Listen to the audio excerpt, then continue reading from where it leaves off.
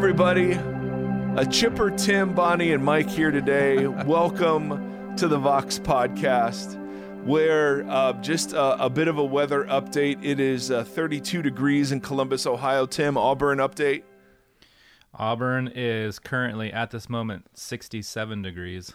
Nice. Bonnie, update. And sunny. 76, but it's going to get to 83, baby. Oh, man. Now, Bonnie, at what humidity or temperature factors do you have to then make hair adjustments? Oh, and when the humidity gets over like 60%, I kind of got to. Okay. You gotta take that into consideration. Yeah, just throw it up. Okay. Automatic. Yeah, there's no questions there. Okay. How big does that go out? Very really big. I mean, is it like... The whole family was like, Mom, your hair, it's getting stuck in my remote control car. And I was like, you know what, you guys? So they said, you need to brush your hair out more. So I just took a comb to it, and it was like this huge thing. And they were like, never mind, don't do that. I don't know what it's going to take, but can we get a picture of just the full-blown Bonnie someday? We'll see. Okay. I just want to Photoshop my face onto your face and just see what I would look at. Hey, anyway, Vox, hello. Thank you for tuning in. A couple of business items before we begin. First, as always, would you please like and subscribe and share the podcast? It is so important for our discoverability. And we're just grateful to be doing what we're doing. And so if you would help us in that way, that would be a big gift. Secondly, we're getting emails from people all over the country who want to form what we're calling micro communities, which are these smaller sort of table fellowship things that we spoke about a couple episodes ago. And so if you're interested in one of those, would you please email us at hello@voxpodcast.com. I just heard from Alexandria, Virginia, and Palo Alto, and Maine. I don't know where in Maine, just somewhere in the state of Maine. And again, from last week, Toronto, Columbus, Auburn, California, Bonnie's living room. And so anyway, would you let us know, because now that we're getting requests, we'd love to hear from other people who are in those same areas. And so hello@voxpodcast.com. Now, today, I'm excited because I threw out kind of a weird request on the Twitter sphere. And we've had, obviously, a conversation about John MacArthur's comments about Beth Moore, and we've talked a lot about women in leadership in the podcast. But we've not spoken with somebody who's a complementarian, who kind of believes that women are equal in worth and dignity, but very different in role, both in the kingdom and in the family. And we wanted to talk to somebody who and get their reaction to kind of what they heard from MacArthur. And so I threw that out on Twitter, and my friend Alan Frau responded, and man, is he articulate. And he also happens to be complementarian. And so he did a very brave thing. He just was super honest about where they're at as a church, the decisions they make in leadership, why they do that. And so I just have a ton of respect for Alan and his willingness to come in to an environment like ours, where we're obviously egalitarian.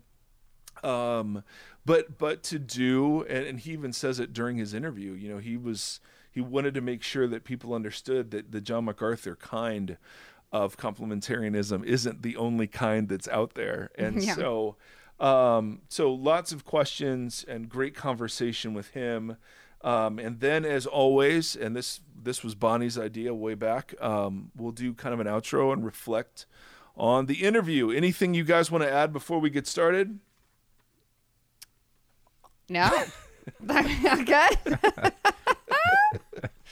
Perfect. I always cue them when these big questions are coming, so they know exactly 2 seconds before. I will say that if you're new to the Vox podcast, one of the things that's been true of us from the very beginning is that when we interview people, we want their best stuff. So what I don't do when I'm interviewing people is a bunch of pushing back or a bunch of, well, how would you respond to this? I want their best stuff. So I clarify, you'll hear me go, like, and that's not always an agreement, but that's encouraging them to continue going. I really want just clarity on what they think and why they think it. Mm-hmm. So that certainly pertains here. Alan does a great job. I hardly have to ask him questions, but just as a reminder, that's our kind of approach to interviews with people. And part of the reason why we do an outro to interviews is that we then get the opportunity to process it together. So I would add that to myself. Tim, anything you would add? Nope. Perfect. Bonnie? No, I feel good. I'm excited to hear it. Then let the interview with Alan Frau commence. Hey everybody, welcome to the Vox Podcast, and today, live from Brea, California. Do you live in Brea?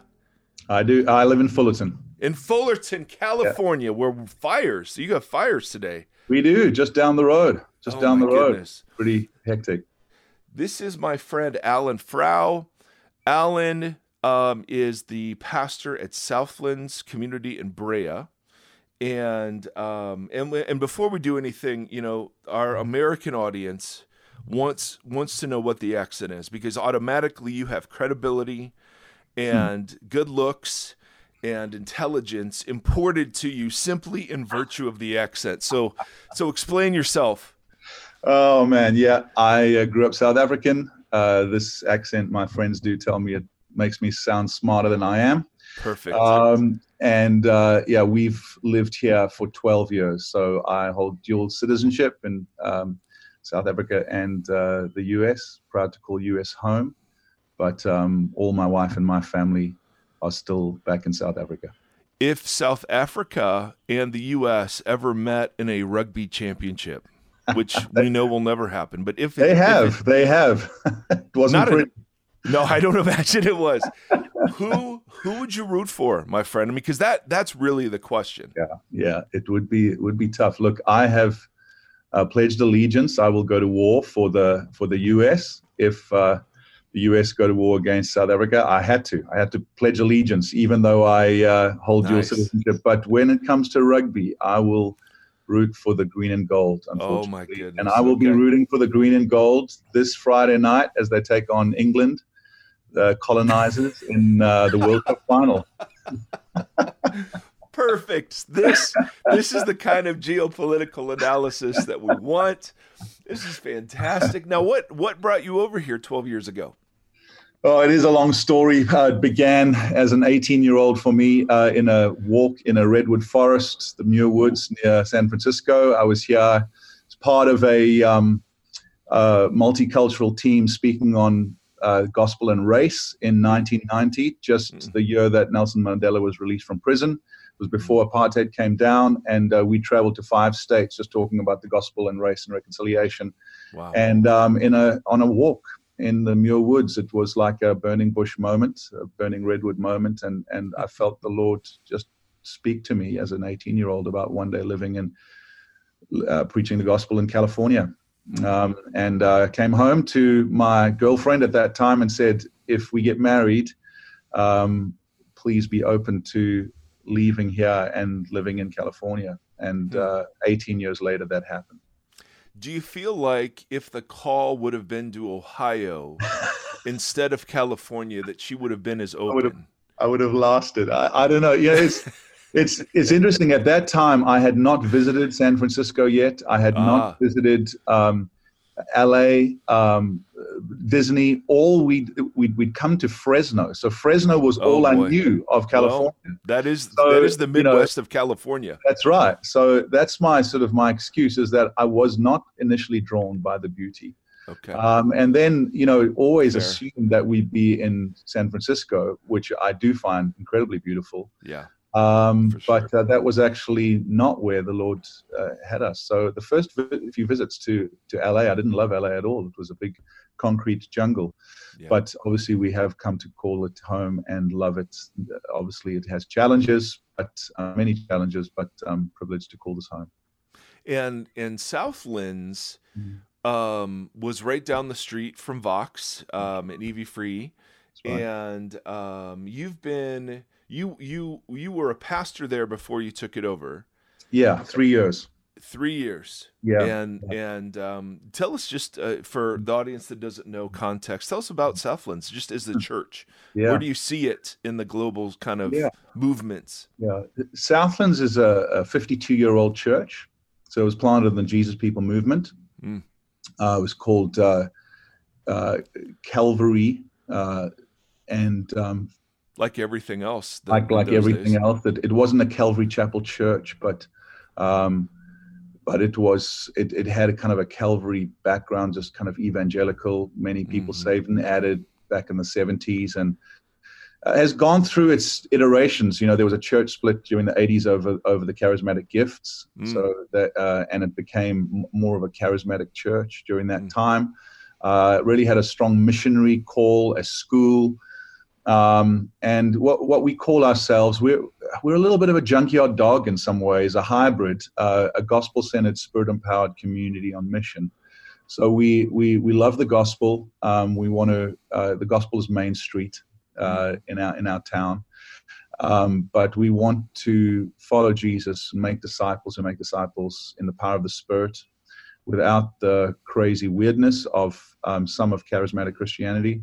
And we want to build family. We believe that Orange County in particular, but the Southland, Southern California, is a very isolated place, and we want to build family. The gospel gives us adoption into a family, and we want to be a family on mission. So I think one of the real keys of our flavor is that I would call us a medium-sized multiplying church, where perhaps if you gathered the congregations together, we might just count as large if we got the kids to stay for the second service and offered them donuts and put up their hand and get counted again, But we're not actually aiming for large. Right. We're multiplying medium-sized congregations. Someone should write a book about that. I don't know. Yeah. Do you know anyone that's written a book about that? That's right. There is a book. There's a book about that. And so we are a little bit of a unicorn, because only 5% of churches under 1,000 ever multiply in the U.S. Ooh. And I honestly believe that's the sleeping giant in the U.S., medium-sized multiplying churches. Not to downplay large or small, but I think we are poised to keep on multiplying healthy communities. So that's something for Southlands. Nice. Yeah. And how is the church structured and led? We have, so up until very recently, we had 4 congregations. We've just launched one of those as an autonomous church, and are planning to launch another one in the next year. So we are a multi-congregational church, and we are led by a team of elders with what we call plurality and consensus as high values, with the first among equals. So I lead the team that leads the church, but we have local eldership teams in each of those congregations. And so we really want to empower local teams. They preach live, they pastor their flock. And then as well, one of the nuances, and of course we're going to talk about that, we have a large team of deacons who really carry some clout, leading all sorts of ministries, and that would be made up of both men and women, married and single. And then in our eldership team, which is made up of men, we have a high value of team with our wives. So we have elders and we have elders' wives, and we lead in team together in, I think, quite a nuanced way, and I think quite a powerful way.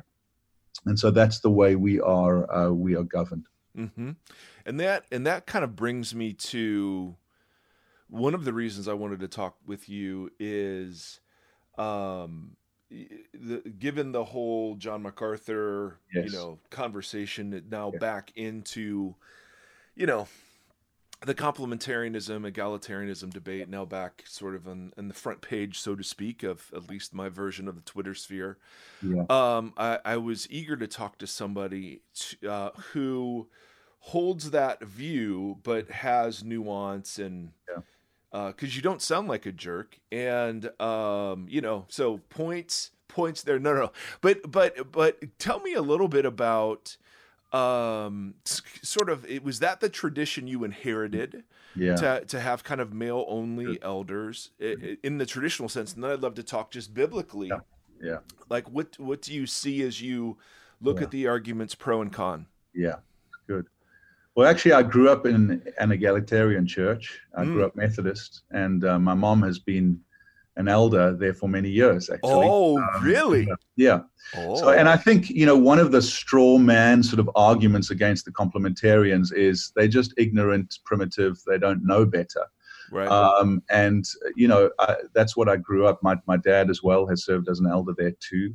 But it's an egalitarian church. And I would first just say, man, this is not an order of first importance. Right. I love that church, came to faith in that church. My wife got saved in that church. We got married in that church, and just received so much that was good. And so this should not be as divisive and polarizing as it is today. And I think our current socio-political climate has meant that I would say this is one of the primary dividers of brothers and sisters in Christ. When we first arrived in Southern California, 2007, the primary reason why people didn't join our church was because we were charismatic.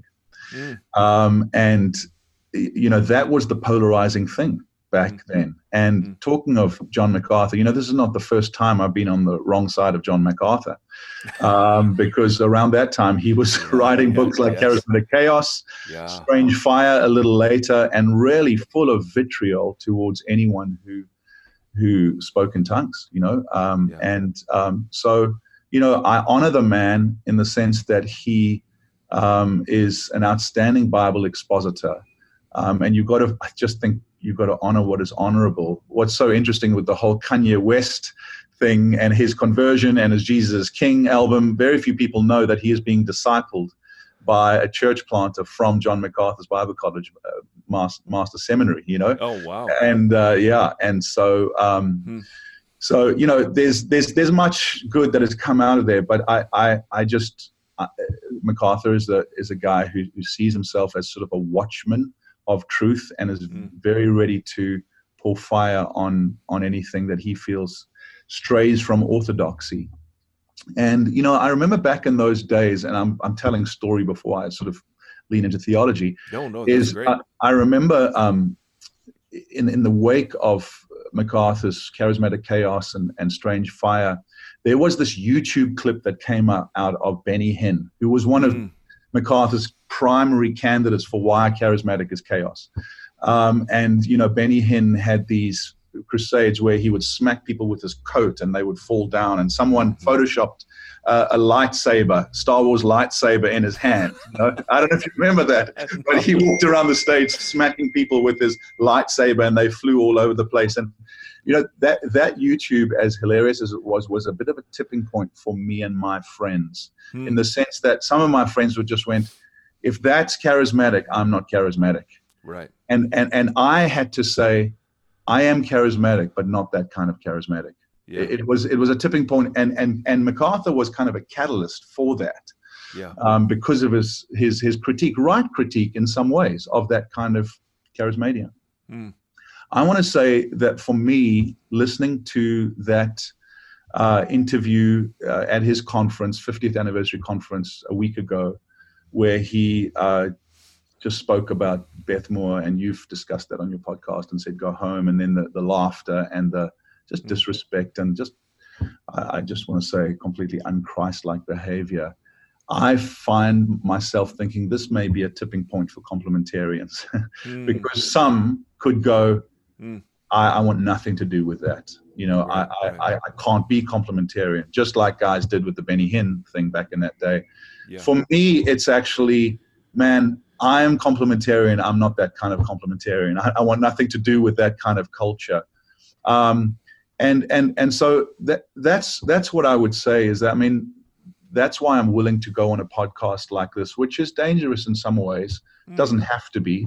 But I have wanted an opportunity just to say, man, we're not all like that. Yeah. And both, I think, in culture and conviction. I mean, firstly, even if you completely disagree with women preachers and Beth Moore preaching, you just don't do that. You just don't do that to women or anyone. And there's just a kind of an old boys locker room bully kind of culture that is just unchristlike. And I just distance myself from that. And I just loved her response, which was so gracious and so, I mean, she just didn't fight fire with fire. And I hope that he regrets what he says. I don't know whether he does. But I think as well it's important, and people like Sam Storms and others have blogged really well on just responding to the disrespect. And I think so that's been put out there. Right. I want to say, in terms of the disrespect, absolutely. But I would say even in terms of culture, just like there would be different kinds of charismatic, there are different kinds of complementarian. And there's nuance and there's a bandwidth. And I just want to say, man, we know that for many egalitarians, we will never satisfy where they stand theologically. But within our theological convictions, really are working hard to find complementarity. And I think that's so often what happens. Complementarianism has more to do with what women can't do than what men and women can do together. And the beautiful complementing of difference and two are better than one, the kind of Trinitarian unity and diversity. And I just would love to explore that. Yes. And so, I mean, at base, you've just got to start at Genesis 1. So what was it? Yeah. Sorry to interrupt you, but I want to sort of get into what was it that pulled you away from what your inherited culture was? Because my inherited culture was complementarianism. Okay. And the more I studied some of the text, the more open I became to the alternative. Yeah.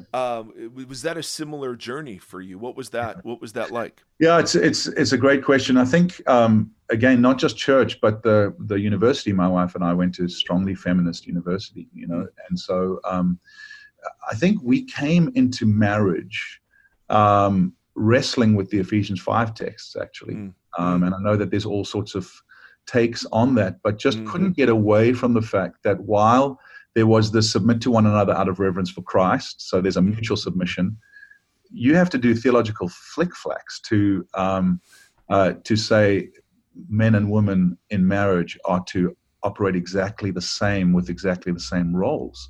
There are some things that are the same and others that are just different. And so what do you do with the S word, the submission word, And so we started to study that. And my wife studied at a Bible college the whole church was led by a woman. And so they had a very different take on that. And we just had to wrestle with that and just say, no, we land differently. And what is it to follow the example of Christ in terms of submission? And so, Renelle, my wife, we've been married for 25 years. She wrestled for the first decade, and I wrestled with what it was to be a husband to her, a servant leader, laying down my life. But actually, what do you do with that head word, which is not the arche sort of subjugate? It's the kephale word, which is kind of to lead as a soldier would lead a troop into battle. It's got far more to do with price than privilege, and what does leadership look like that's not about privilege and not about subjugation, but about servanthood and price. So I think that's where we started, and then found, I think, a more robust Genesis theology where, in the words of N.T. Wright, Genesis is about the combining of binaries in a complementary combination. So he says, in creation there was night and day, heavens and earth, sea and the dry land, men and women. And there was this combining of what he calls binaries. Peter Kreeft, the Catholic theologian, is echoes the same thing. Karl Barth, the fullness of being male is realized only in relationship with female, and vice versa. So there's just a history of great theological kind of convincing stuff. Even C.S. Lewis just saying, actually equal value but different role. And so we just started to say, so what does that look like that doesn't have such a narrow bandwidth that it's just Victorian? And I then came back to Jesus, who I would say was a great women's liberator, a great women's dignifier, who was friends with women, was willing to break Jewish convention by having perfume from a prostitute broken over him, by talking to a woman, at a well by himself, by protecting a woman caught in adultery. All these things that you have to say, he broke convention and yet chose 12 male apostles. What do you do with that? You can hate that, but it's there, And I think we just began to arrive at a conviction that function didn't equal value. And also that we were to be aware of male and female stereotypes. So hold a theology that can cope with Deborah the judge. And so for me, to be a woman does not mean to have no government. It just means that both in the family and also in the family of God, there are roles, and they're not interchangeable. Okay. So that's a huge distinction. So yes, equal in value, no question. What are some examples of the things that you see in Genesis that where roles are kind of derived? Yeah. Well, I mean, I think in Genesis you see dominion given to both Adam and Eve, for sure. But it's not an equal. It's not an interchangeable dominion in the sense that Eve was taken out of Adam. And Paul and Jesus used that as an argument for the differences in role. And her name is helper. I've heard you teach on this, Ezer, which is a helper to a man, to her man. And that word, it's not a subjugated helper. God uses that for himself. It's actually an elevated. It's a very dignified word. And so I think our culture has said, well, if Eve was a helper, that must be less than. But actually the difference for me is dignified by God, because he uses that for the way he helps us. And so, but it is a different role. And then you see in the curse in Genesis where the curse puts Adam and Eve against one another. So this partnership, this united in diversity becomes, he shall rule over you. Which is a corruption of God's desire for a man to lead, and she shall usurp the man, which is a corruption of God's desire for her to be a helper. And so, when you see Jesus' redemption of the corruption of the curse, it's not, I believe, to nothing. In the same way that when he says in Christ there is neither male nor female, nor Greek nor Jew, it doesn't mean Greeks mustn't be Greek and Jews mustn't be Jew. It's not a removal of culture. It's a redemption of culture. So neither male nor female, people often just say, so therefore there's nothing.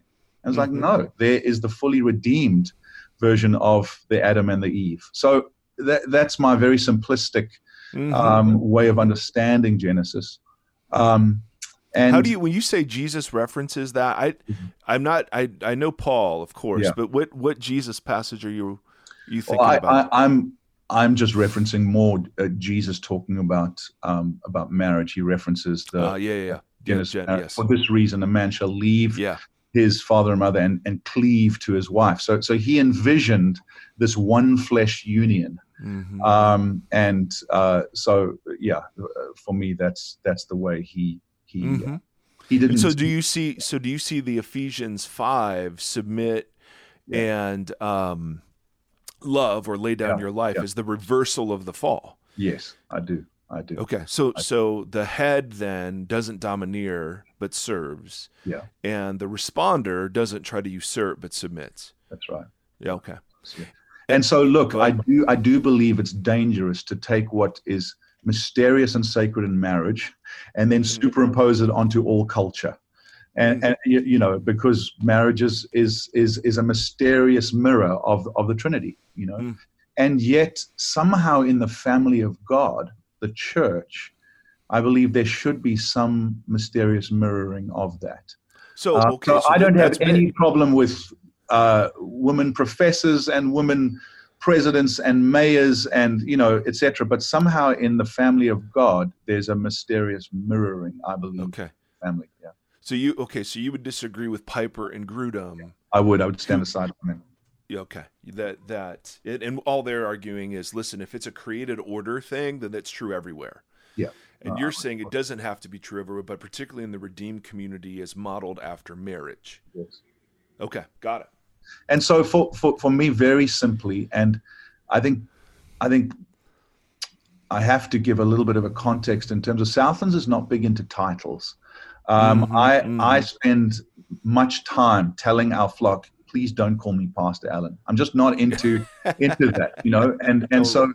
So when I say we don't have women pastors, I just want to give a background to that. It's like even our men, we're not big into titles. If people say, "Oh, are you the senior pastor here?" I say, "I'm one of the pastors, but please call me Alan." You know. Yeah. And I think part of this conversation has got locked up into title and power. Not all of it, but some of it. And I just want to say, man, surely in the church we should be primarily thinking about family. It's the primary metaphor that God uses for His church, the family of God. And so I want to see fathers and mothers in the family. And so from my point of view, an elder, which is our term for what you might call a pastor, which part of what they do is shepherding, but there's a governing and a guarding. An elder is like a father, and an elder's wife is like a mother. And we want to see mothers come into their full call to be mothers in the church. And so to say, well, why can't a woman be an elder? I just want to say, but why do you want a mother to be a father? I just see it like that. An elder in First Timothy 3 is a man who has a wife. And so I just want to say, no, I want elders' wives to be mothers in the church and explore that. And I don't think that we have fully explored that. I don't look at our culture and say, we are there, we've arrived. But I'm saying that's the framework with which I am trying to tackle this. Yeah. Would you ever, and this is not a setup question. I just want to know how it works out. Would you ever have a woman teach on Sundays? We do.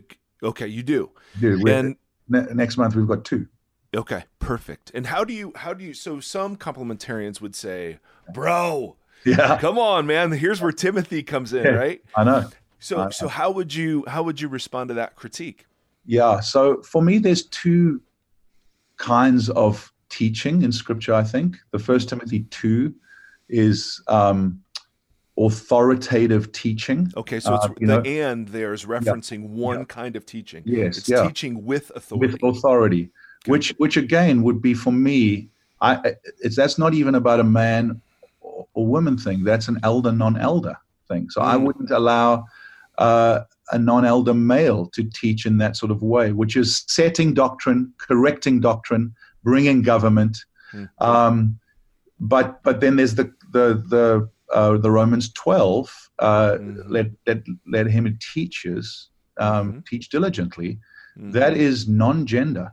And the lead, let him who leads with zeal. So for me, there's a bandwidth for a gifted teacher and leader who are non-elder to lead and teach, but not in the way that is governmental, in the sense of correcting doctrine, setting new doctrine, setting new vision For me, that's an elder role. Now, again, you can disagree, others can disagree, but that's the reason I give to our congregation why we will have non-elder men and women teach on Sundays. Mm-hmm. It's gifted, not office. Yeah. At that point. That's right. But there is a unique office. Yeah. And teaching that comes from that office. That's right. And not all our elders have that either. Right. So, because it's the combination, right? It's the gift gifting of and teaching office, yeah. And the office. Yeah. So 1 Timothy 5, let the elder who rules well, whose job is preaching and teaching, receive double honor. And so there's a job of preaching and teaching for me that is an elder's job. Mm-hmm. And then we call in gifted non-elder men and women to teach too. What do you, when you look at the egalitarian position, and as always, there are varieties, but just talk in the most general, overly simplified terms, what do you see as some of the great weaknesses? I think probably, Mike, one of the weaknesses is a loss of team. I've got a friend who leads a church in our city, dear friend, who's egalitarian. He's an outstanding man. He's pastored here for almost 30 years, and he's got a doctorate, and he's just amazing. And he said to me one day, I disagree with your position, but I have to say I envy the sense of team that you have with your wife. And he said, my wife is a pastor. She does worship and women's ministry, and I love the fact that she carries that same title and role, but we pass like ships in the night.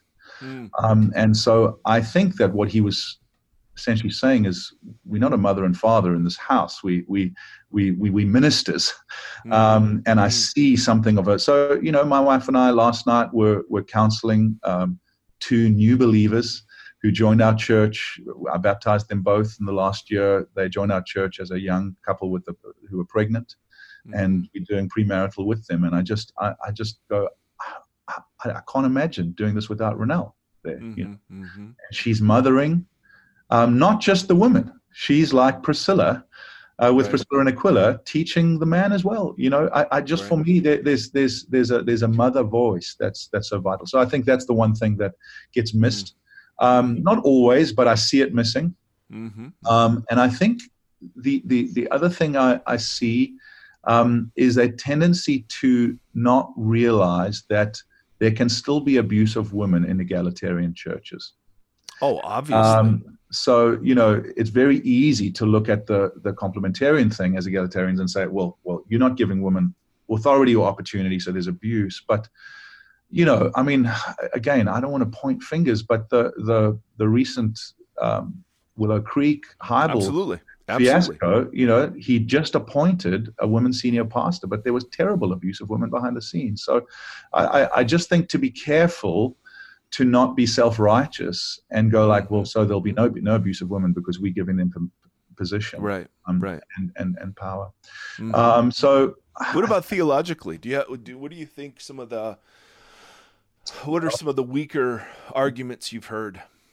I think some of the weaker arguments I've heard are when people teach Genesis 3, where they look at the curse and they say, well, see, Jesus redeemed that curse. And so then they just flatten everything out because Adam ruled and she usurped. And so Jesus flattens everything out. And I'm just like, what do you do with not just Ephesians 5? What do you do with 1 Peter 2, where Peter talks to husbands and says, treat the woman as a weaker vessel, which even that is you've got to be careful with what that is. That's like a fragile vase, which is more costly, and if you don't, your prayers will be hindered.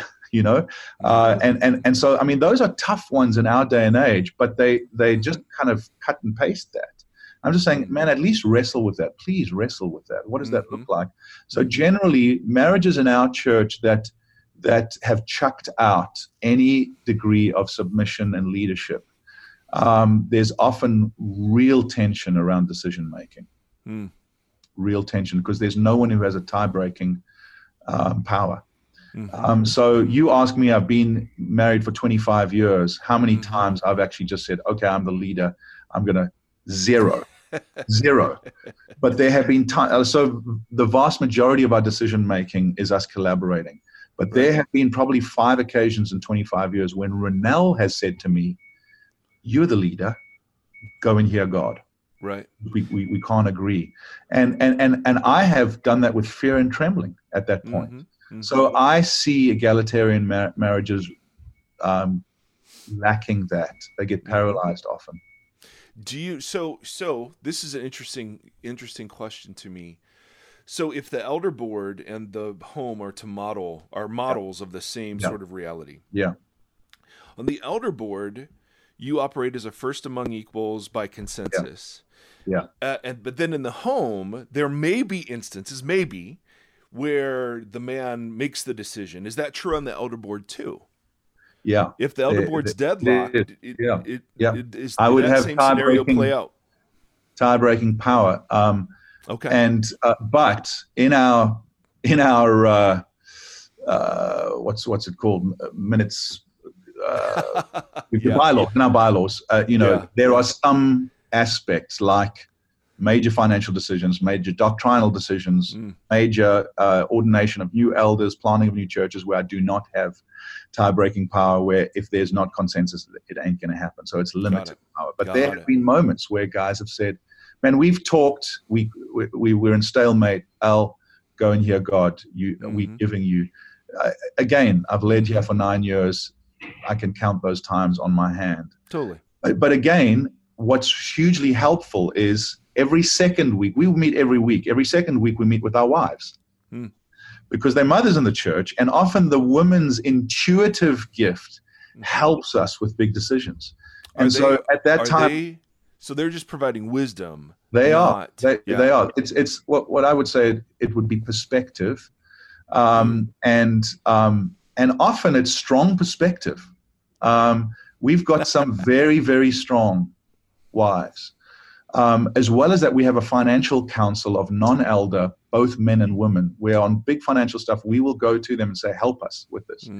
But it's really, it's not tokenism. It's receiving counsel from them. And then they say, okay, we trust you. You go and make the decision. And now I know that's not going to satisfy every woman. I'm just saying, I think many egalitarians don't realize that there might be some nuance to the way this works itself out. Well, that's why I wanted to have this conversation. What are some of the other stereotypes that you think egalitarians have of complementarians? So one would be they're monolithic, and there's no nuance. One would be there's abuse, and it's only that direction. I think the other would be they are their wives or the women are introverted, non-career, non-ambitious homeschoolers. And I just want to say, man, we have got some such wonderfully high-powered ladies that I just celebrate. It's just amazing, that are better known in government and business and education than any of our elders.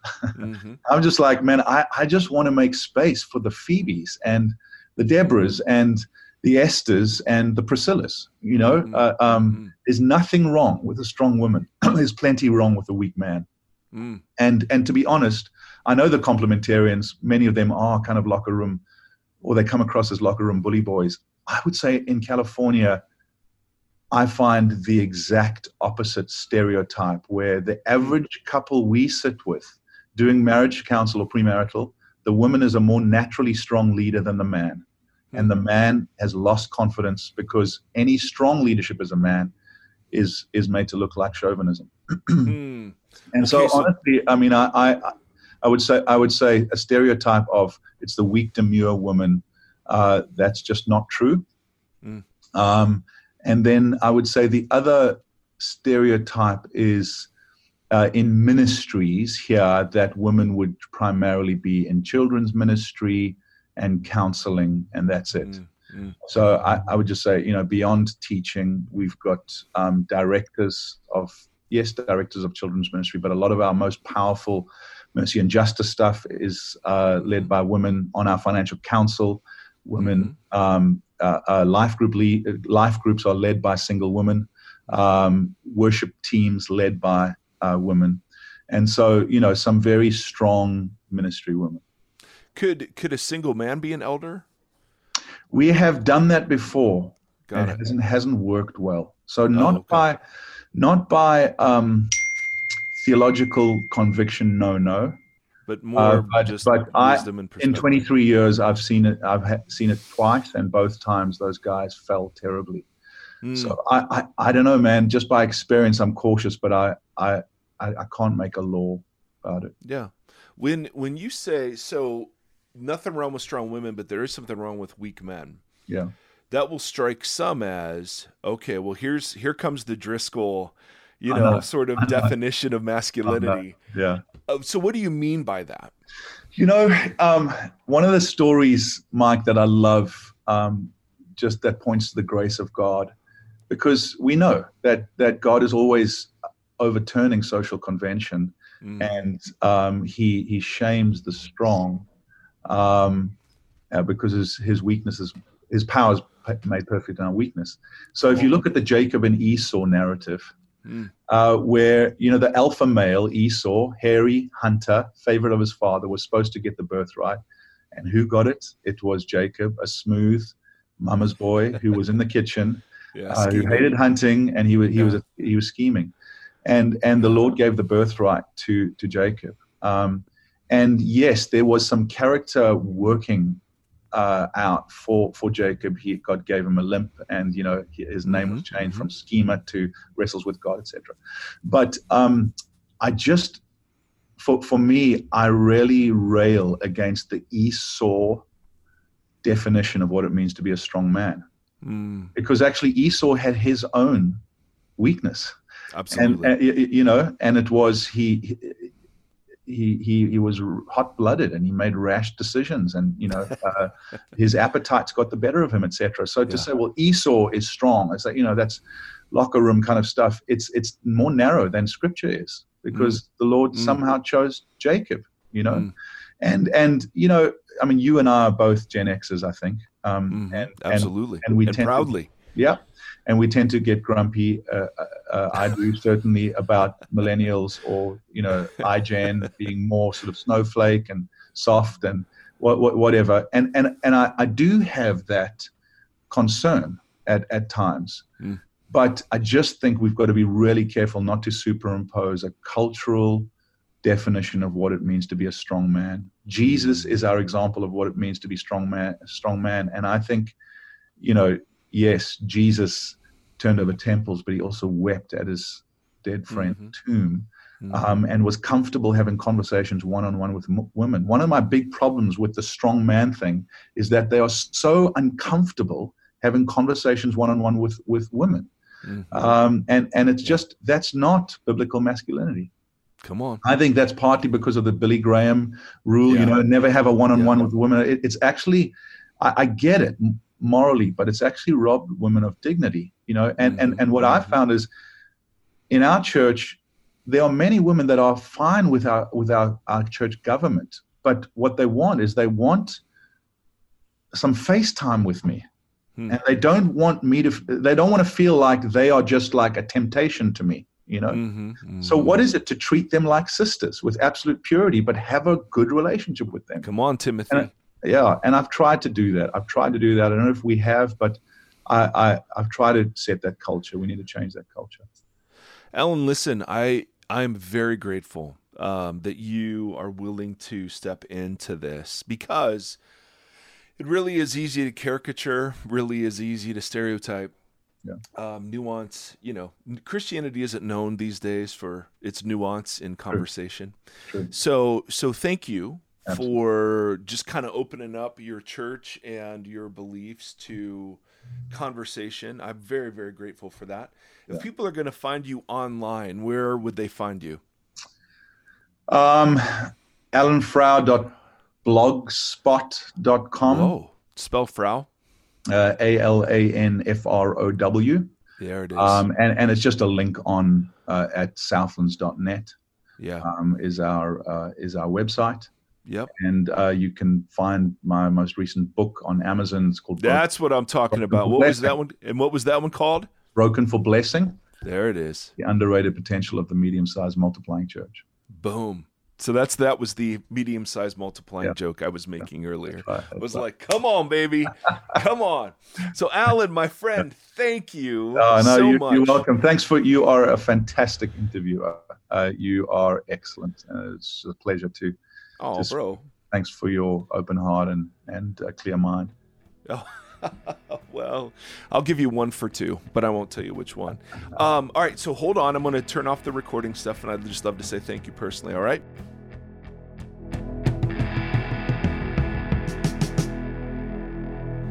So there you go, ladies and gentlemen. Alan, I think, is incredibly articulate, and this is kind of the complementarian view that I come from, right? This was my view. So in some ways, he's nuanced it in some unique ways, and they practice it in some unique ways.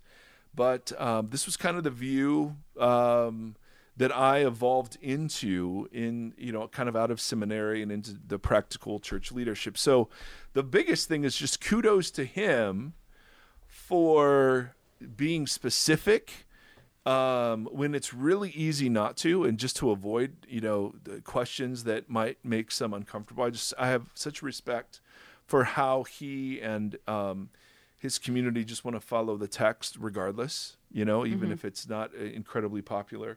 And so anyway, I appreciated that very much, and his willingness just to come on and talk about it. So, Bonnie, what were some of as you listen to that, what were some of the things that surprised you, if anything? Mm-hmm. Anything that you particularly thought, oh, that's a good point? Anything along those lines? Yeah, well, first, that his view of complementarian actually was a little bit more progressive than the one I inherited. So for me, even the fact that he really values partnership, and when he was talking about that, his seemed actually a lot more progressive than the one I was used to follow. So that was kind of interesting for me to hear, because I haven't heard that nuanced side of it. So that was neat. And one thing that I just made me think was when he was discussing his relationship with his friend, who is the egalitarian pastor, the pastor's friend. And his friend said, I disagree with you, but one thing I think, correct me if I'm wrong, but I feel like he said that I'm jealous of, or that I envy, or something like that. Yeah. The sense of team. Yes, the sense of team. Yeah. And that was fascinating to me, because the question I would ask there, and not to disagree, but just to probe deeper, would be, at what point is that part of the system, or is that part of the people?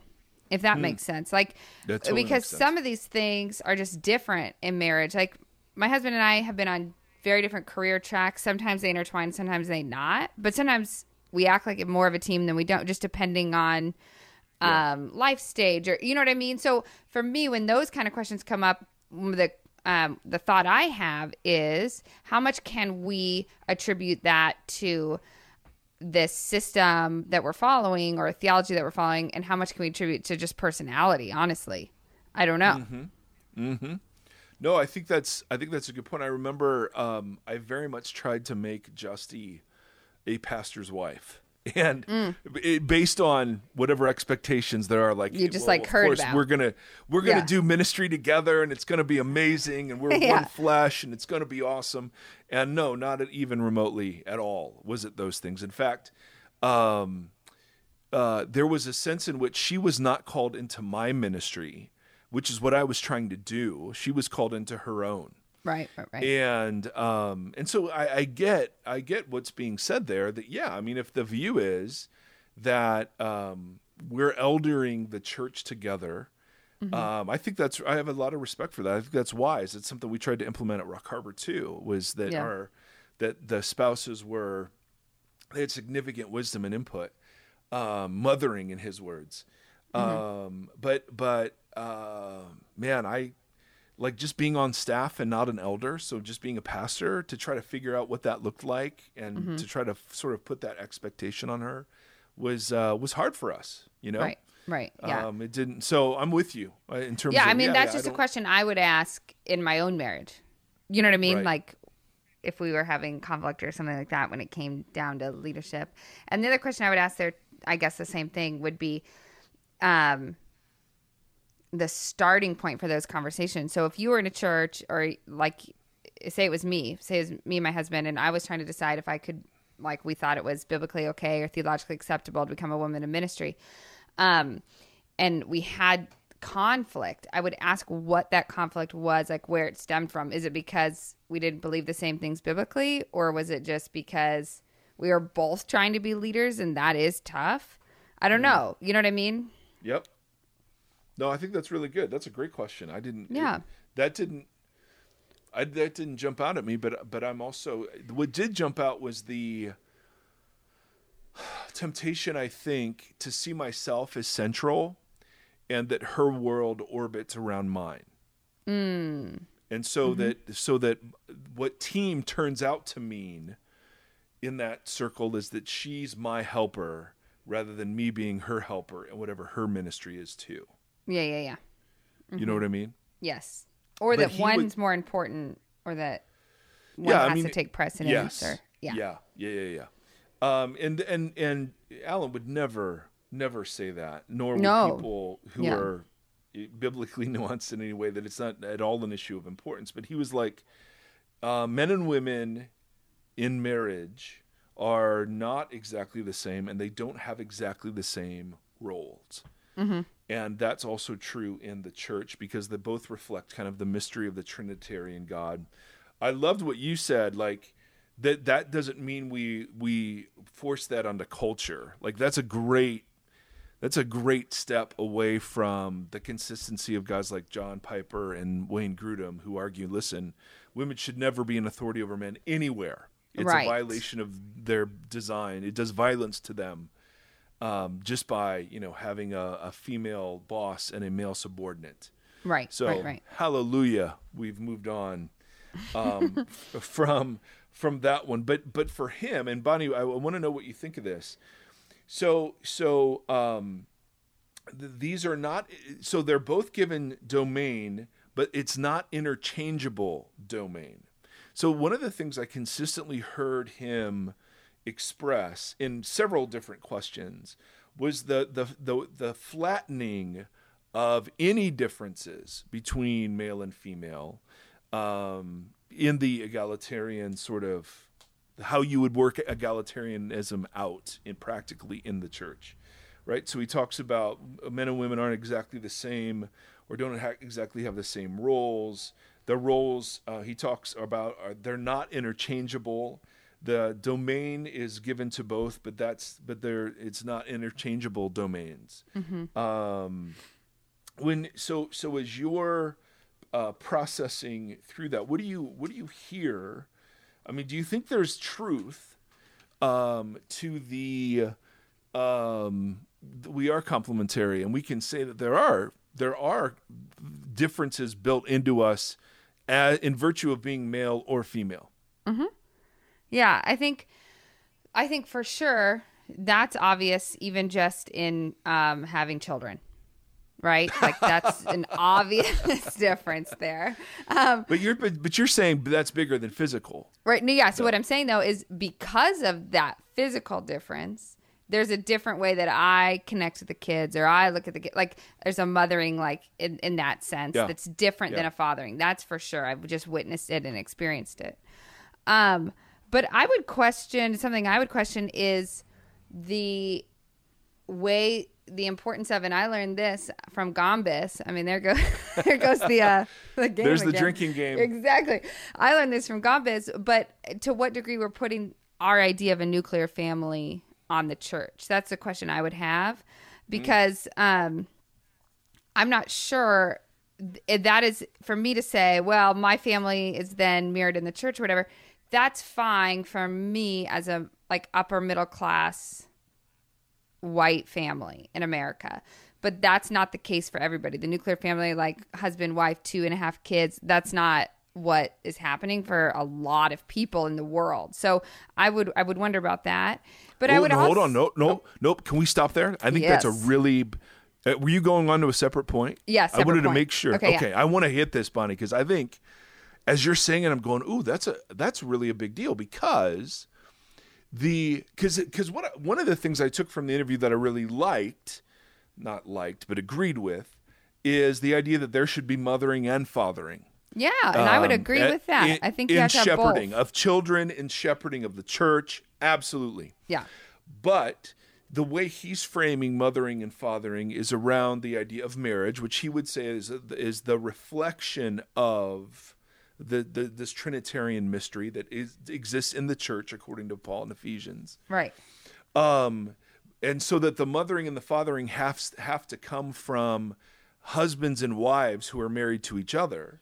Whereas what we would want to say is that the first century household was not bound by that framework, so that there could be mothering and fathering from other members in the household and not just the husband and the wife. Is that what am I picking up what you're putting down, Bonnie? Yeah, yes. No, you're exactly right. That's exactly what I would say, is that our definition of it is different than the first century. So I hesitate there, just wondering how much we're putting onto that.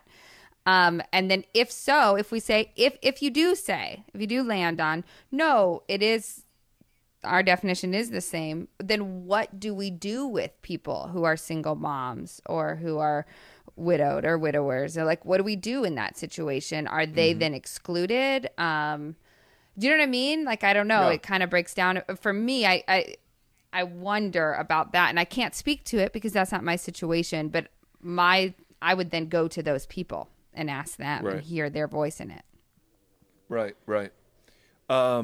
So a question would be, if the household of God doesn't mean the American house, and there is, but I would imagine he would say, hey, listen, but there is this Trinitarian mystery involved between husband and wife and church and Christ that isn't true everywhere else, right? Yeah. And we'd agree with that. And then our response would be, but, and he spoke to this a little bit about a single man. He's like, well, there's nothing that says you couldn't be a single man, but wisdom, his experience has suggested that there's something about there's something about marriage that matures or seasons us in ways that you don't get otherwise, unless you're an exception. Yeah. So I mean, I can see that. I wouldn't want to press the point too much, but I think the Gombis Bonnie point, or as I call it, Bombas, is the. I think that's an interesting thing I'd want to spend more time on. Yeah. Well, and I think when I heard mothering, fathering, that language he used actually really spoke to me, because I was like, that makes a lot of sense. But the way I view it as making the most sense or bringing the most full picture is that we want a mother and father because God is in both male and female. Yeah. Yes. No question. So for me, yes. when it's, for better or worse, it went beyond the role question and going, oh, but for me, that's because this is what God is like. Do you know what I mean? We would agree. Yes, absolutely. And I think that's where there can be a misunderstanding of some forms of the egalitarian position, where we're not saying mothering and fathering is the same thing. It's not the same role. It's not the same job. It requires different sets of somethings, right? Right. Those aren't interchangeable, is what we're saying. So we agree. We agree there, yeah. We agree with mothering and fathering are different things. Absolutely. We're not going to stereotype them or straitjacket them according to 20th century versions, 21st century versions of mothering and fathering. So that, I think that's a legitimate counterpoint. But nor are we going to say that, listen, mothers and fathers are interchangeable. Nope, they each bring something unique, and that is why it takes both of them to reflect the image of God. Right. So, like, for example, I would never say, some people will say to me, like, oh, you're just a feminist. You don't want men in power. And I'm like, no, I want equal power, because we both are equally important. So just as I feel, if you have a church and it's only men, you're discounting half the church. The same would be true if it was only women. You're discounting half the church. Right. So look at you go. I know. Funny. But that is true. So if we want to have this big picture, it has to be both. So it's tough for me, because I don't necessarily, when we talk about roles, is where I would say I have a question there, is that I would go, well, I do think in terms of mothering and fathering, like we said, they're two distinct roles, but they're both needed. Right. Both voices are needed. So it actually turns out to be an argument for why women should be included in leadership, and why he, even though he's a complementarian, insists on having wives at half of their elder meetings, but just not in a very specific function. Mm-hmm. Yeah. Interesting. What do you think in Stafford? I can't read your bearded face. I think I grew up in this mindset, or in a church that, but I didn't know these names or these terms forever. Complementarianism wasn't there. It wasn't on the church bulletin. No, it was just it was the biblical view. Right. Yeah, but I don't feel like I don't remember anyone actually saying that. It was just by example that no woman ever taught. Right. Women ran the children's ministry. They'd march the kids up to sing a song at whatever point in the seasonal year or whatever, or maybe made announcements or ran a women's Bible study or something to that. But they were never up there doing anything that was like in a leadership role. Right.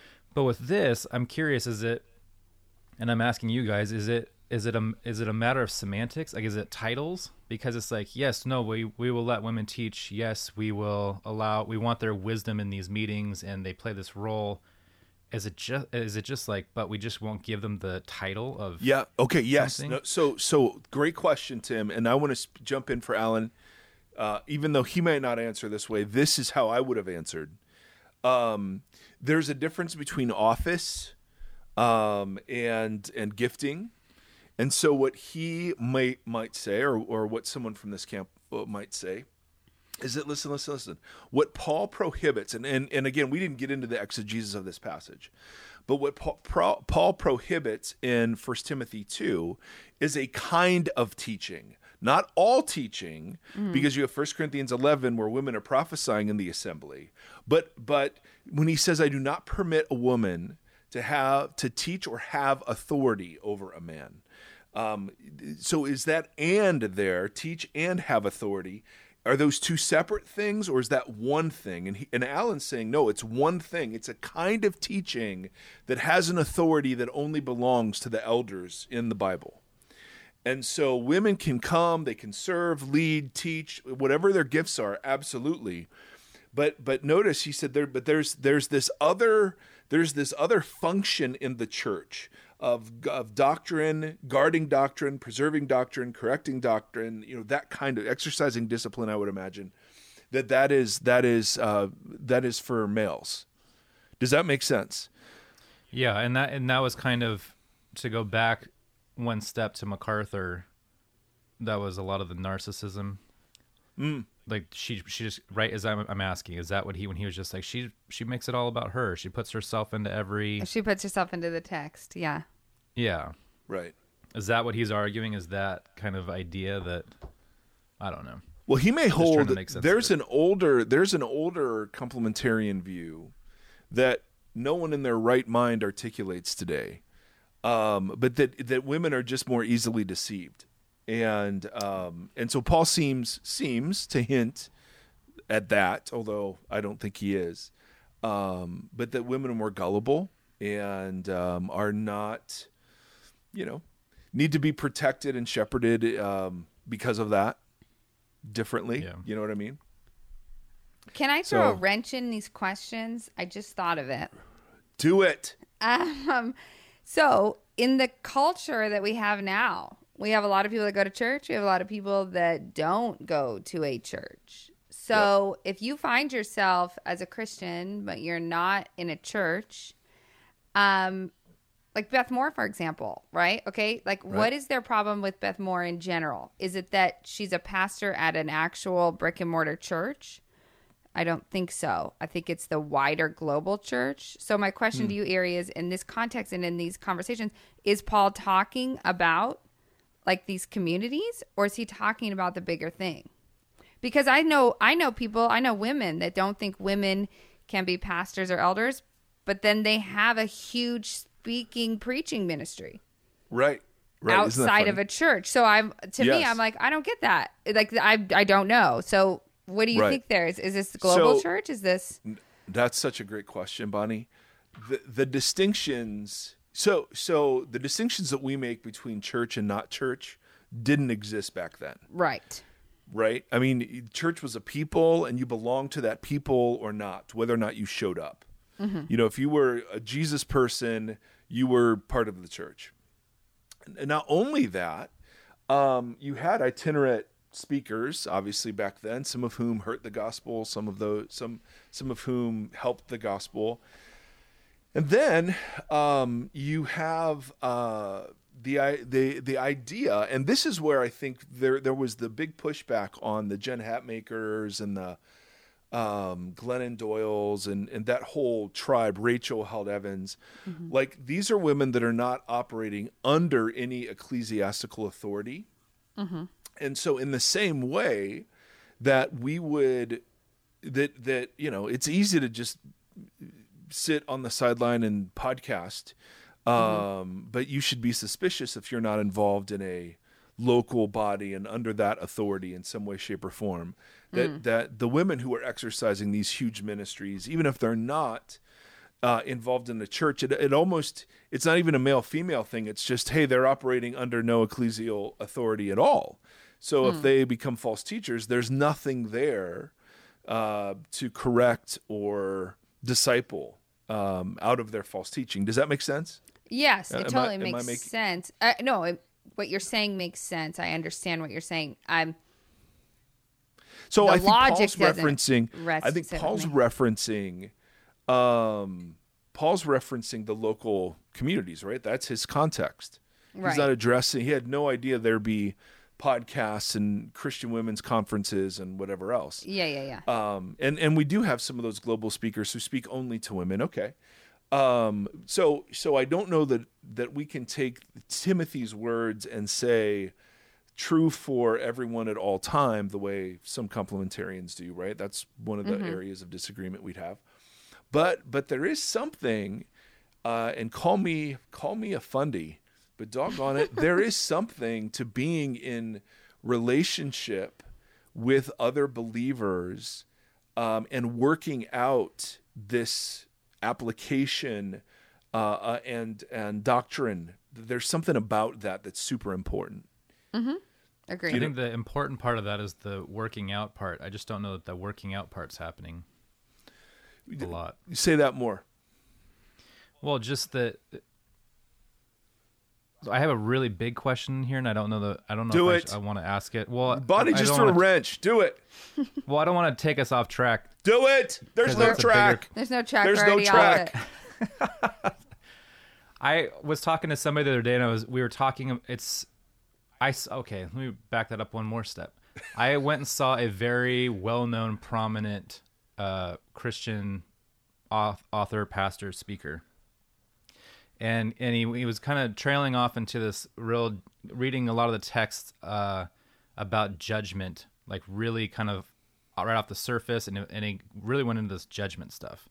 And it was throwing me all over the place. I was just like, I don't know how to process this. I don't know how to deal with this. And his point is just kind of like, we don't pay attention enough to the scarier aspects of the Bible because we don't like to talk about it. And then I've been thinking about how, like, we're in constant revelation, right? We're constantly, like, Mike, you've changed your viewpoints on certain things that in the past may have been deal breakers, and now it's like, well, I kind of don't think that way anymore. And so, and just using you as an example, but that's been kind of the trajectory of a lot of Christianity, right? Like, we keep learning new things, and some of those things would have been either heretical or they would have been like, you're going to hell for this. And now we're like, well, I don't know. So this idea that we base our salvation on some really big tenets that tend to change, I'm struggling with this idea of what actual judgment means and what actual, like, does that make sense? These conversations are happening all the time, and I think as now that there's podcasts and there's voices and people are wrestling with big topics, and it's just like if everything's shifting and we don't really, like, listening to Mackie, and it's like, he's just peeling layer after layer off the Bible, and we're like, oh my gosh, didn't know that was that way, and oh, this is this, and that changes the way we look at this or hear this, and it's like, well, if that's the case, how do we process and live in all of that kind of stuff? And I say that I wrote that question down in frame of other things from this Yeah. conversation, so it's not too far ooff track, I hope. Oh, Tim's asking if I'm going to get smited. That's what Tim's asking. Or I mean, I grew- smote? Is it smote? Smote. Says Moana. What do you think, Bonnie? Why don't you take a crack at that one? No. I know. I told you it was a derailer. No, and I had not more at stuff all. that was in line with. No, it's just big. I don't know. I would rather respond to Erie's Oh boy, thing. I have thoughts. Share the thoughts. One, so there's a tension that exists even in the Bible that we have to respect both sides of today. One part of the tension is that there is an authoritative eyewitness tradition about what Jesus said and did that was handed down by the apostles and to their disciples and to, now codified to some degree in the scriptures, right? And I only say to some degree to make room for people who aren't sure this is the word of God. And so Christianity, as we've talked about before, it's a received and revealed faith, right? It's not something we get to make up as we go. Right. So that is a very strong tenet. So there is a very real sense in which you can riff all you want, but at some point you're no longer talking about Christianity, the historical apostolic religion. You know what I mean? Mm-hmm. And that's true. That's absolutely true. And on the other side of that tension is the ongoing work and movement of the Holy Spirit in the missionary impulse of God to draw all nations to himself. Mm-hmm. And, so you see that there are all sorts of examples of it, but you see that when Jesus is correcting some Pharisaical theology in Matthew, when he's talking about you've heard it said, but I tell you. Mm-hmm. You see that when Jesus actually says, hey, by the way, that concession on divorce, that was a concession. That was not the ideal. The ideal's in Genesis 1 and 2. He says that in Matthew 19. You get that even when, Paul and the author of Hebrews, talk about how Jesus is kind of the full and final revelation of God, even though God had spoken before, right? Hebrews 1, God had spoken to our forefathers through prophets and others, right? But now at this time, the fullness of his son has been revealed in Jesus. So there's a very progressive sense, or even the maybe paradigm example is when Peter is on his rooftop and he sees the unclean animals, that the law will really clear. Those are unclean. Those are not fit for you. But then the Spirit's doing a new thing. Now, the new thing turned out to be a thing that was promised in the Old Testament, right? Mm. And I think that, so a couple of thoughts. First of all, I don't think we get to riff on the main stuff. Now, the big debate, of course, is what's the main stuff. We've had conversations about that. Secondly, I do think we get to look at facets, and what guys like Mackey are doing, are they're revealing facets that have been flattened out through 2,000 years of tradition, but particularly the last 500, where they're saying, hey, this has always been here. It's not like we're riffing on new stuff. This has actually been part of the old stuff, because we're looking around and saying Christianity doesn't seem vibrant. It doesn't seem powerful. It doesn't seem experiential. It seems sort of shallow and hollow and empty, and certainly not forming people who look like Jesus. And so it's quite natural to go back and say, well, somewhere we got off track. And so I think what people like Mackey are doing aren't riffing on new stuff, but I think they're revealing stuff that's been there the whole time, but for cultural reasons and others, we've turned a blind eye to along the way. Make sense so far? Yep. When you get to the highest view of the Bible, I think, isn't the view that just says it's static, perfect, and it was just like written on gold tablets and handed to us word for word. The highest view of the Bible is the interplay, the recognition of the interplay between the human author and audience and authors and the divine presence through the Spirit of inspiration. And what I mean by that is God accommodates, like we've talked about before, to the culture in many, many ways, because it's triage, while at the same time still pulling us forward into the future, and you get that in the Bible. So you see this tradition bit that we don't get to riff on, but the Spirit is moving bit, and the Bible doesn't cover these issues on some of the things we're wrestling with, and so we have to trust the Spirit and to improvise out of our comfortability with the Word. Is this making sense so far? Yes. Yep. Thoughts, Bonnie? I don't have it. I'm just listening. I'm just listening. I'm waiting. I don't have extra or countering thoughts. Okay, well, as a translator of the Bible, I'm waiting. I'm waiting for thoughts. So Tim, does this make sense? Does this make sense so far? Yeah. Yes. But it raises all the practical questions of, well, what things do we get to riff on and what things do we don't? And to me, that is the place where the working out that we talked about has to happen. Right? I don't have to work out, is murder wrong? I don't have to work out, is God somehow three and God somehow one? I don't have to work, like even if I don't understand that, that's part of the received tradition. Right. Right? Right. Now there are different ways of processing that, but that's an internal. That's once you're inside the club. Now you're having these really fascinating conversations about Greek words and ancient councils and all those sorts of things. But the simple idea that Jesus is somehow divine and human, that's you lose one of those, you've lost Christianity. You know what I mean? Like that's one of the centers. The thing that's been most helpful for me in the riffing part has been what we've talked about before in terms of N.T. Wright's 5-act play. I won't go into that again because we've covered it before. But it's the idea that we're improvising a lot of the practical application of our faith. And so and what Paul's doing, and this is what blows our mind, is Paul was improvising too. Yeah.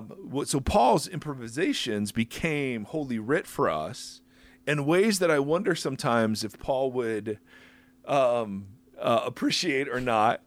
But Paul didn't know. I mean, he will even say this in his letters. He's like, well, I don't have a command from the Lord, but I, as someone who's trustworthy, would say. Right? What's he doing there? He's improvising. This is a situation Jesus didn't cover. Mm-hmm. And so in the midst of his authority, as he was submitted to the apostles, there was this idea that, man, we're working this out as we go. And evidently that's exactly what God wanted or else he would have given us an encyclopedia of Jesus' teachings about every facet of human life. Right? So he wants our participation. And so then you get into, well, what's it mean when Jesus says his followers will bind and loose things? Whatever they bind in our earth will be bound in heaven, and loose on earth will be loosed in heaven. And, our Catholic friends would say, well, that's actually that's real stuff. Like the church, the apostolic church has the authority to set policy on things. As Protestants, we don't take it that far, but there's a sense in which we're riffing under the same conditions, right? Mm-hmm. We've got so for me, there has to be, or you've lost the attention. There has to be a place where you can say to somebody, that's not Christianity. That's just not. I don't mean it's not my version of Christianity. I just mean it's not at all what was handed down to us as authoritative. Right. There has to be that piece to this. Mm-hmm. And again, Paul is our model here. There are times when he says, I, not the Lord. Other times he says, listen, I passed on to you what was given to me. Right? Here's the communion tradition. Here's the Jesus resurrection tradition. So you got to keep that thing.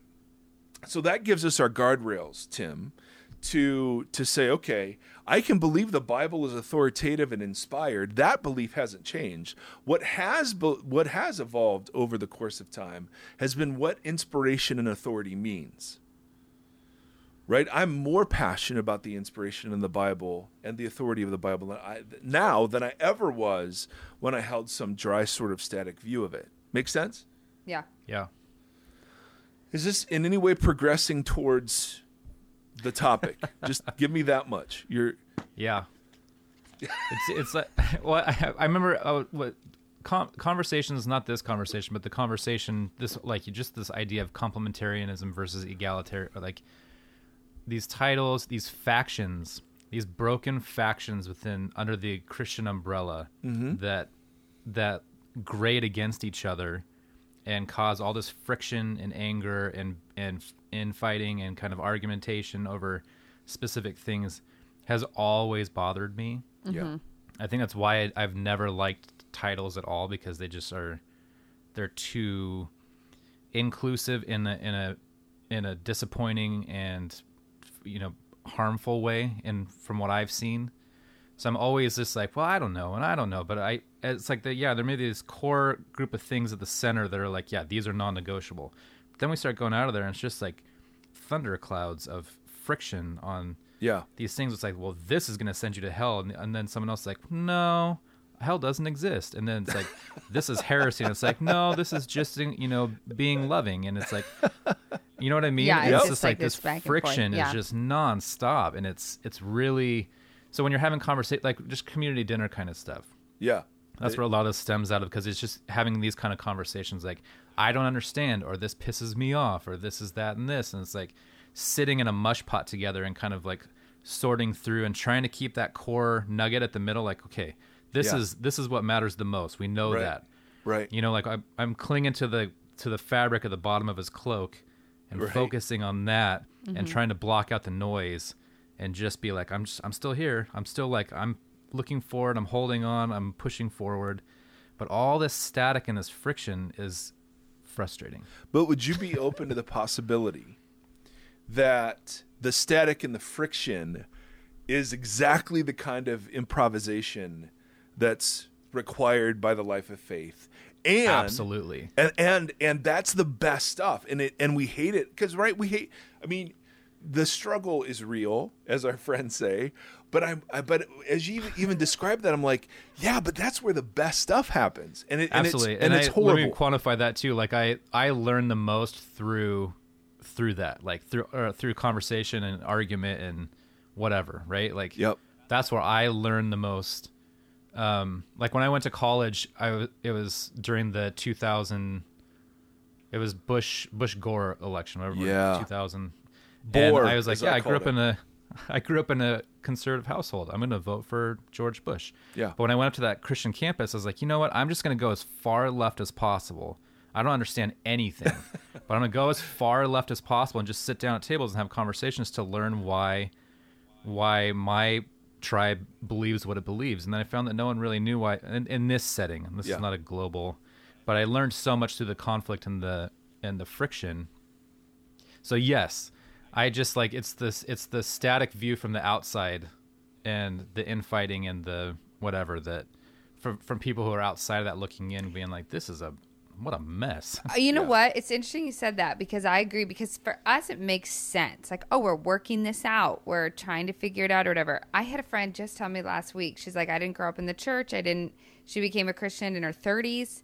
And she's like, and then I got to church and they had all this hierarchy and roles and rules that nobody else has, and it's confusing because I decided to follow Jesus because I wanted to be free, and then I walked into this setting that had all these rules, and now I don't know what to do about it. And she's like, and I don't understand why everyone keeps talking about it, because there's bigger issues. And it like kind of blew my mind, because I grew up in the church. So to me, I'm like, no, we're doing the good, necessary work. But to an outsider, Tim, like you just said, it feels like archaic and crazy. Absolutely. Yeah. You know what I mean? And I apologize. This is not. I'm riffing off the top of my head, so this is not thought out. And I realized that this was a lot of Tim, I'm here for it. You just bring left it. field. I like Tim, left field, Tim. The fact that you think anything is thought out that is happening on this is highly disappointing. It tells us maybe you have not been here. Yeah, I mean, but I think it's the riffing bit is the part that's so disorienting, because there's some who say you can't riff at all. You know, you can't improvise at all, and we'd say no. I see permission to do. Not only do I see permission to do it, but I see the absolute necessity as we keep encountering situations we've never seen before, right? The church has never had to wrestle with before. And so in a lot of cases we're hitting stuff that the church has dealt with, but man, more and more, it's just not the case. And so we have to riff, and there is conflict. The problem, of course, is that we broadcast it. It produces clicks, and I mean, it's we've ceased, and that's why the MacArthur thing was so offensive. I mean, it wouldn't have gained any traction had John said, "Hey, I really disagree with her role and platform. I think God has gifted women, no question about it, but I don't think that a woman should be teaching." If that's all he said, everyone would have said, "Well, yeah, you're John MacArthur. Of course, that's what you think." Yeah. It's when the attack goes personal and vicious and demeaning that you're like, well, okay. But to the point of one of our listeners, what he said too, I really enjoyed that, and I thought Alan did a really good job of just saying like, "Hey, the way he spoke wasn't okay." Is one of our listeners said, "Gosh, what got me about that is if I was at like a big deconstruction conference and somebody played that game and said John MacArthur, and someone said go home, I probably would have found myself laughing." And it was like, oh yeah, like we can all be guilty of all these things no matter what side you land on. And not even necessarily what side you land on. Sometimes it's more about how you're even approaching it and how you're discussing it. Yes. Sorry, I keep trying to come in, but Bonnie, you've hit the point behind Tim's question that I was desperately meandering my way to, which is so much of the problem isn't the view, but it's how it's held. Yeah. And Agreed. and so fundamentalism, yes, was a set of doctrines to counter liberalism in the early 20th century, but now that word connotes the idea that you're holding something rigidly apart from any nuance, mystery, process. And that's why even in our letter to spiritually homeless people, we refer to the dueling fundamentalisms of conservative progressive Christianity, right? Because there's still excommunication, there's still demeaning, there's still humiliation, and none of that is of Jesus. None of it is of Jesus. Doesn't matter whether... because both positions claim self-righteousness and whatever else. And so much of what you're seeing and reacting to, I think, Tim, is how poorly held all of these views are. And that's why, you pull someone like Alan on and you're like, okay, this guy's not a jerk. This guy is reasonable. This guy loves his wife and loves Jesus and loves the Bible. And we disagree with him, but here's a nuanced version of this that doesn't get a lot of airplay, right? So I think that's important. And so, Bonnie, when you bring that up about how it is that we hold things, that's why I can't get on board with some versions of progressive Christianity either, because you're just like, well, no, you're just repackaging around a new ideology the same practices, and it's those practices I want to get rid of altogether. Yeah, agreed. Tim, does that make sense? Yeah, and you guys don't have to answer this. This was the original kind of question was, if we are being held accountable on this idea of Judgment Day, that we will stand before God and He will blah blah blah blah blah blah blah. And this is what the pastor guy was talking to me, just like this fear of this judgment. I just don't know. It's all these conflicting ideas and the constant revelation and that revealing that changes some of the aspects of what those things that people are preaching judgment are about. Does that make sense? Like, yes. I just don't know what we would be held accountable to exactly, which creates this huge cloud of fear with people that are like, I don't even know anymore. Like, am I being judged on this? Was this wrong because now it's right? Is this wrong because now they're saying this is right? What if you're being judged on doing something with it? Do you know what I mean? Yeah, I mean, I'm at this point, I'm just clinging to like the love the Lord your God and love your neighbor, and holding those kind of things there and being like, okay, I can focus on those. I can do those to the best of my ability and hope that is, when Jesus was like, these are the two big ones, man. Run with these. I'm like, all right, cool, man. I'm going to run with those. So it's just like this idea of all this kind of stuff, because that's at the root of all this, right? This heresy and these disagreements as like this is what is right and this is what is wrong. Yeah, And the and wrong like you will is- hear about it someday if you're wrong. Yeah. Yeah. And so it's like, well, I don't know, man. What am I getting judged on? Because according to certain camps, I'm going to be judged on a lot. Right. And according Here, to other here. camps, I'm not going to be judged on anything, but it's all under the same umbrella. Oh, this is so So- good. It's so true because there's so many conservatives would say you're going to be judged on this, and the liberal and the progressives would say you're going to be judged on this, and you're like, well, what? Which is it? Yep. Well, And then there's other people who are like, you're not going to be judged at all. There is no judgment. It's like, okay. Yeah. I know. I think we need to. I think this is a new podcast topic. Yeah, so that's why I was saying we don't need to address that, but it's just that was the I'm root dying. of this question. I am dying. Man, I've so many bouncing thoughts, but you're right, Tim. It needs to be a new episode. I think Damn I you. said that. As Snoop would say the next And episode. Bonnie. You know what? Forget. But Bonnie, I Tim said disagreed it with Tim as a basically the whole man, time. and so I I know heard I have so it. many more things that I wrote down I love that it. we didn't even get to because I derailed it. I'm sorry, but there's Oh, good ones quit. about like strong leadership in a man may took like chauvinism. I thought that was an interesting Right? quote. Yep. And I had, of course, some theological disagreements. When he would say, well, what do you do with this passage? And I would Yeah. think, well, here's what I would do with that passage. So, but the bigger point is always trying to model the very thing that you're reacting against, Tim, which is, okay, we have far more in common than we have held in difference. And how do you be firm in your convictions and gentle and humble and teachable? And it's very, very hard. But that judgment thing, there's so much, bro, so much self-control right now. So much self-control is not being You are the model of exercised. self-control right now. Oh Look at you. yes. Oh yes. But I mean, with what you just said too, I think that the conversation that you had with Alan and having that conversation that way is a great model of that. Like Hopefully. having disagreement, but doing that in respect and love and hearing, and so You know the problem, Bonnie, we're going to get now after this episode? We're going to get all this, like, Tim needs to talk more stuff. I know there's gonna be And- reviews.